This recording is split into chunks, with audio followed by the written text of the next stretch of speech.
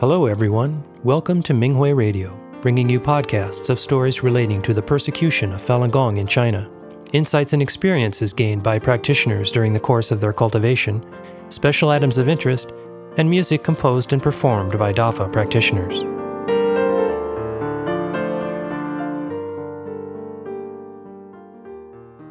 In today's program, we bring you an experience-sharing article from the 2022 Japan Far Conference entitled Reading Zhuan Falun Changed My Life by a Falun Dafa practitioner outside of China. The article was published on the Minghui website on October 16, 2022. I was hospitalized for diabetes from November 26 to December 20 in 2001 in Tokyo.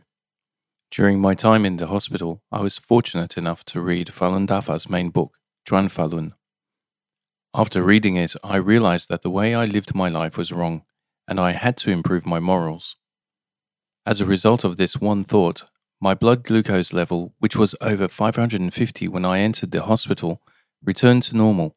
6 months later, when it was checked on May 15, 2002, I was told that I was completely cured of diabetes. For the next 20 years, I kept checking my blood glucose as directed by my doctor, and it has been normal every time. If I hadn't read Zhuan Falun, I would have been overwhelmed by the stress I created for myself and wouldn't be alive today. I'm truly grateful to Master Li, the founder of Falun Dafa. Dafa's principles awakened me and made me realize that my way of life was completely wrong. Let me start from the very beginning. Before I started practicing, I was an office worker at a company. In order to improve my performance, I began to use a certain technique. At first, I worked in the administrative department. I was later transferred to the sales department and was named the top salesperson. After that, I was assigned to the planning department. Then, I was recommended by a friend and joined a foreign IT company. I thought that I had reached the pinnacle of my career by using these opportunistic methods. But there were problems with these methods. I made people have an incorrect perception that I was more capable than I really was. Simply put, if my ability was 50, I made others think that I was 100. If I completed a job that required an ability of 100, I would be given a job that required 110, 120, or even 130. But in fact, my ability was only 50. Thus, I was always forced to make others think my abilities were even greater than they actually were. My methods weren't unique. I just made the most of my abilities, position, and environment. I still do the same now, but there is a difference between then and now. Before I started cultivating, my methods weren't against the law, but I was not being truthful. Now I try not to deviate from the principles of truthfulness, compassion, forbearance. For example, when I worked in the sales department, I secretly obtained sales information about prospective customers from other female staff members. This was not illegal. However, I kept this information to myself and used it to raise my own sales performance. Now, I know the right way to handle it is to share it with my co-workers. I had to give many presentations when I was in the planning department. The purpose of the presentation was to persuade the other party to do the right thing. In order to achieve that, I sometimes lied and even cried.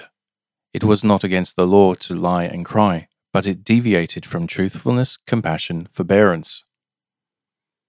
When I joined the foreign IT company, my job title was technical support. The required skills for the position were English and IT knowledge, but I had neither. Because I joined the company through someone's recommendation, the people in the company didn't notice my lack of skills in these two areas. At the time, I believed that I could do anything by using my methods. I thought that without knowing English or IT, I could still provide technical support. However, the reality was not so great. Although I had a good track record as a technical supporter, always trying to hide my lack of English and IT skills was extremely stressful, and that stress took a heavy toll on my mind and body. In the end, I developed diabetes due to the stress and was hospitalized for 2 weeks.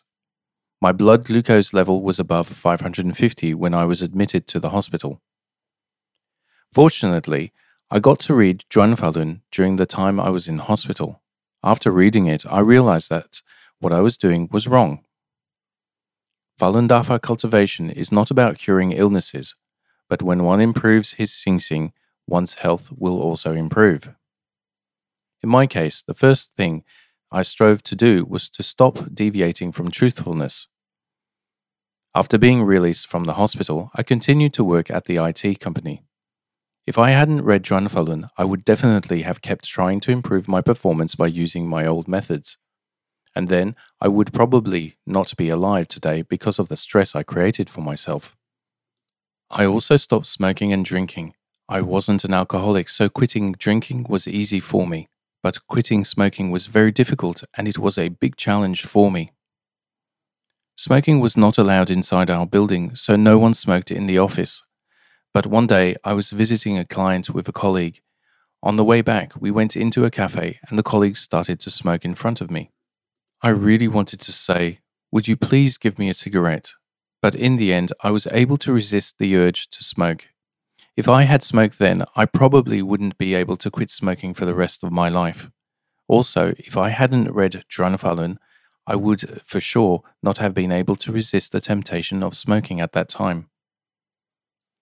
It is well known to medical professionals that it is normally impossible for a diabetic patient with a blood glucose level of over 550 to be completely cured in 6 months. However, 6 months after I left the hospital, the doctor told me that I was cured from diabetes. It was truly a miracle. After I was discharged from the hospital, I tried not to deviate from truthfulness, compassion, forbearance. But I didn't have the courage to tell the company that I did not have the English or IT skills.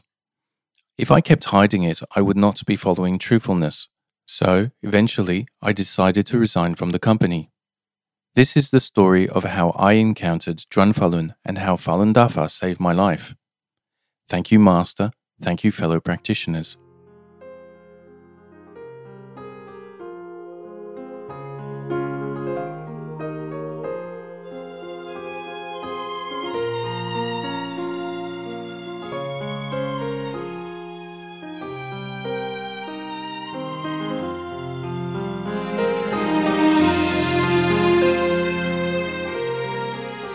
Thank you for listening to the Minghui Radio podcast. For more information, including news about the persecution of Falun Gong practitioners in China and experience-sharing stories by practitioners around the world, please visit our website at en.minghui.org.